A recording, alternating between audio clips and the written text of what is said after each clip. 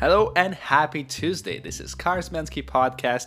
I'm your host, David Karsmensky, and this is my segment, Lunch Break Card News, where I'm taking you to the most important news that happened in the past 24 hours, or ever since my last episode dropped yesterday. As a reminder, these episodes are dropping on weekdays, and a good way for you to keep updated with the automotive world. If you don't hear anything today, I'm sure there's previous episodes about it, as I usually stay very up to date in the car world, and usually report on things that happened exact same date. With such, you're encouraged to check out earlier episodes, but nevertheless, let's get started with today, where we get some few rumors and teasers to go through, some nice new cars, and some official information from the industry.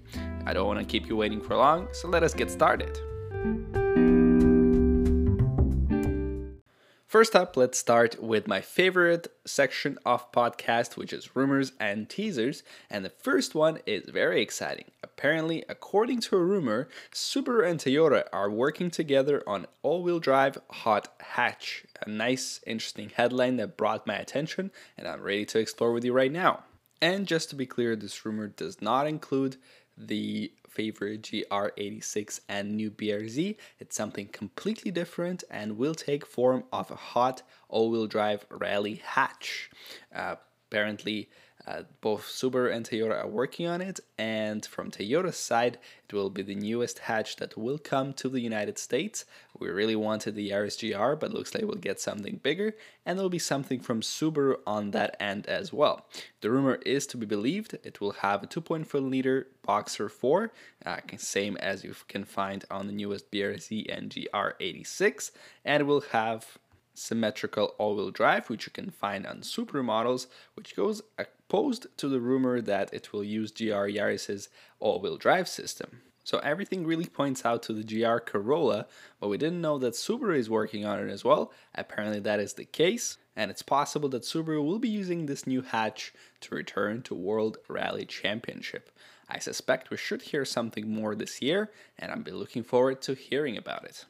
If you remember, exact time last year, there were reports of new Corvette C8 models, including the very anticipated 2025 Zora. Well, it looks like this report has been updated, as there are new rumors about the hot versions of the C8, which is already pretty hot. According to the rumors, the first hot C8 we'll be seeing is expectingly the Z06 coming in 2022. There also will be ZR1 in 2023, a plug-in hybrid in 2023 as well, electric variant in 2024, and finally Zora in 2025. So let's quickly break down these models. So very similar to what I reported last year, the Z06 will be using the brand new flat plane V8, producing 5.5 liter, and making 600 to 650 horsepower. Above it, the engine will be equipped with a couple of turbos for the ZR1 moniker, producing around 800 to 850 horsepower, and the Chevy plans to charge around 120,000 for it. The plug-in versions and electric versions, not much is known, but the Zora apparently will combine the twin-turbo 5.5 liter flat plane crank V8 with some electric motors, making more than 1,000 horsepower for a hefty price of 150,000. Those models are definitely still far away. We'll see the first application of the new V8 in Z06, and I guess we'll take it from there. But really, nothing new I've learned from the report, and this information has been with us since last year. Next up, let's briefly stop at Tesla. I already mentioned that there is a $25,000 Tesla coming, and now we have a confirmation from China's Tesla president, Tom Zhu, that it will be sold globally and will not be exclusive for China. Surprisingly, it will be produced in China and developed in China as well, but it will be imported to other markets, which is potentially good news for people looking for an affordable EV from a pretty hyped up manufacturer. At this point, it's very early to say anything about the car, but most likely it will be a compact hatchback producing pretty significant range for its size, as Tesla is proven to bring to the market, and a $25,000 price tag is pretty attractive. So I guess we'll wait and see what the car represents. Next up, a bit more electric car news, or this time teasers, this time from Kia. There are more news about the upcoming electric vehicle coming from Kia, has been codenamed CV. We've already seen some teasers and we heard some rumors, but this time the information is official. And while the CV moniker is not yet official, that's what the company calls it. Now, what Kia promised us is the new highway driving assist level 2, and in 2023 adding highway driving pilot, so giving the car more advanced driver assistant technology and some sort of autonomous driving, stepping towards the full level 3 driving assist capability, where you can drive with without paying attention to the road. Also, we've learned that the car will be presented in March, not in February like was previously mentioned, so I guess we won't have to wait long till we see details of what Kia has cooked up in its electric form.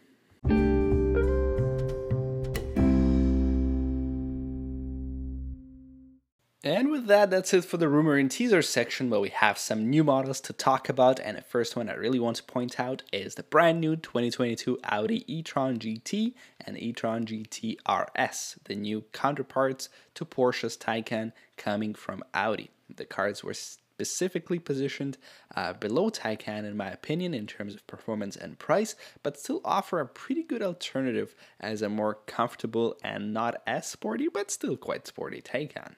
It's a familiar setup with two motors, one on the front and one on the rear axles, obviously making it all-wheel drive, mounted to 2-speed automatic transmission, just like you see on Taycan. The two trims are available. There is a base e-tron GT making 469 horsepower and 464 pound-feet of torque, which gives it a 0 to 60 miles per hour time in 3.9 seconds and a top speed of 152 miles per hour, which is just a little bit slower than Taycan 4S that hits 0 to 60 in 3.8 seconds.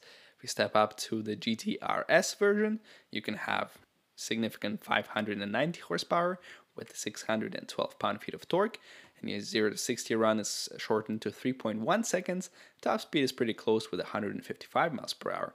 Now, Taycan Turbo makes it in 3 seconds, and Turbo S has 2.6 seconds. When it comes to the range, the e-tron GT promises 230 miles per charge.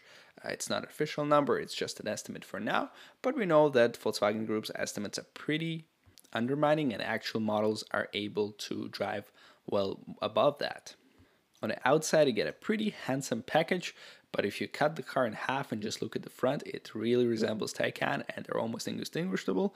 But when you look at the front and rear fascia, I definitely see the difference there. Interior is also Taycanish, but with an Audi look, and I like it.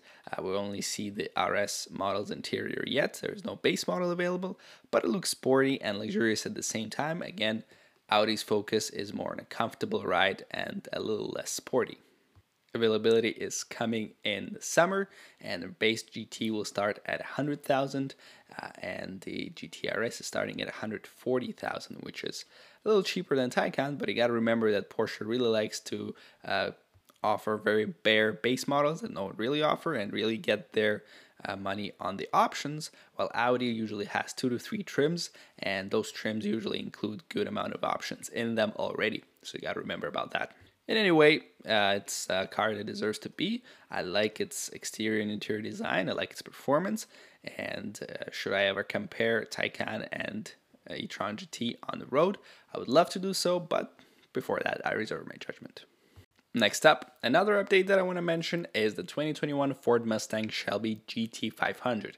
The update is very slight, and really all you get is some new bold colors and options. Specifically, there is a new carbon fiber handling package that combines the 18,000 carbon fiber track pack and 1,500 handling pack, and now is part of the options. It will be a $10,000 carbon fiber handling package, and you get pretty good options, I would say, with 20-inch black carbon fiber wheels, adjustable strut top mounts, catch can, flap, and splitter wickers. Since you didn't step up for the 18,000 pack, you won't get the massive carbon fiber wing, instrument panel, exposed carbon fiber wheels, and Michelin Pilot Sport Cup 2 tires. As for the colors, you get Grabber Yellow, which is pretty handsome and looks some sort of a blend between greenish and yellow color, Carbonized Gray, and Antimatter Blue. I like that name. And as we already know, the GT350 and GT350R will be leaving the 2021 model lineup, but the GT500 is still there and offers pretty good performance and options. Next up, let's mention a polarizing car, truly. It's the Mansory Le Mansory. If you remember last year, we had a blue example, which featured a modified new Ford GT with a body kit, new headlights, big wing in the back, and new wheels and new paint scheme. Well, there's a second version of it now in black with red accents. The Mansory originally promised us 3 models, meaning there's another one coming, so let's quickly mention what you get, besides pretty ugly looks in my opinion. As mentioned, you get a custom body kit made out of carbon fiber that makes your Ford GT wider. Comes with triple exhaust system, completely new headlights. The V6 has been upgraded to 700 horsepower and 620 pound-feet of torque, which gives you a slightly upgraded top speed of 220 miles per hour or 354 kilometers per hour. You also get new 21-inch forged wheels and some pretty cool black and red accents, perhaps the only thing that I like about this car. The original Le Mansory is currently listed for 1.8 million euros. This one probably will be around the same, and this will be a third and final build that some will appreciate and some will definitely hate. And next, let's slowly go towards reality, it will be not so distant reality. The 2022 Fisker Ocean is now available to order in the US. The base model of the car is starting at $37,500 before taxes or subsidies, and you can reserve it for $250 on Fisker's website. The car is expected in showrooms sometime next year, but rumors are saying that 2022 and 23 production is already at capacity, so your best shot is 2024. Specifications are not included, but it was previously noted that the car should offer between 250 and 300 miles of range, will be built by Magnus Steyr, and the output of around 300 horsepower. The entry level should be rear-wheel drive, but that is yet to be confirmed. So with that, I will wait for more news about the Fisker Ocean. Next, drifting even more towards reality, there's details available of the facelifted Mitsubishi Eclipse Cross that's made for 2022 model year. We've already seen the exterior updates. They're pretty subtle on the outside and inside, but now there are tech specs available and starting price. So the car will be starting at $23,400, which is around $400 more compared to the older version. And besides the fresh face, you also get a new 8-inch infotainment display, Apple CarPlay 3 and Android Auto 4, and heated seats on some trims, and even a heated steering wheel, an option that I absolutely love. All the models also will have safety suite with forward collision mitigation and pedestrian detection, as well as lane departure warning. While the base trim will start at $23,400, the top spec should start at $31,100. Mechanically, the car is pretty the same except for the tweaked suspension that gets larger rear shock shafts and just the overall tuning of the suspension. The car should be available sometime in the summer, and if you want, you can get yours. And finally, a quick mention of European MPVs. Those are Ford S-Max and Ford Galaxy hybrids that were launched in UK and beyond in the old continent, promising pretty good range that's rivaling its diesel's counterparts. The S-Max hybrid, being the smaller one, is priced at 36,500 British pounds and offers to be the UK's most affordable 7-seat hybrid. The bigger Galaxy has jumped to 38,700 British pounds, and that's pretty affordable as well for what the cars are. Both feature 2.5-liter 4-cylinder gas engine with an electric motor combining for 185 horsepower and 148 pound-feet of torque. Both are, of course, front-wheel drive and have 8-speed automatics. Both are pretty capable minivans and definitely will not come to North America, but for Europeans it's a pretty popular vehicle, especially considering that the cars are produced in Europe in Ford's plant in Spain, Valencia.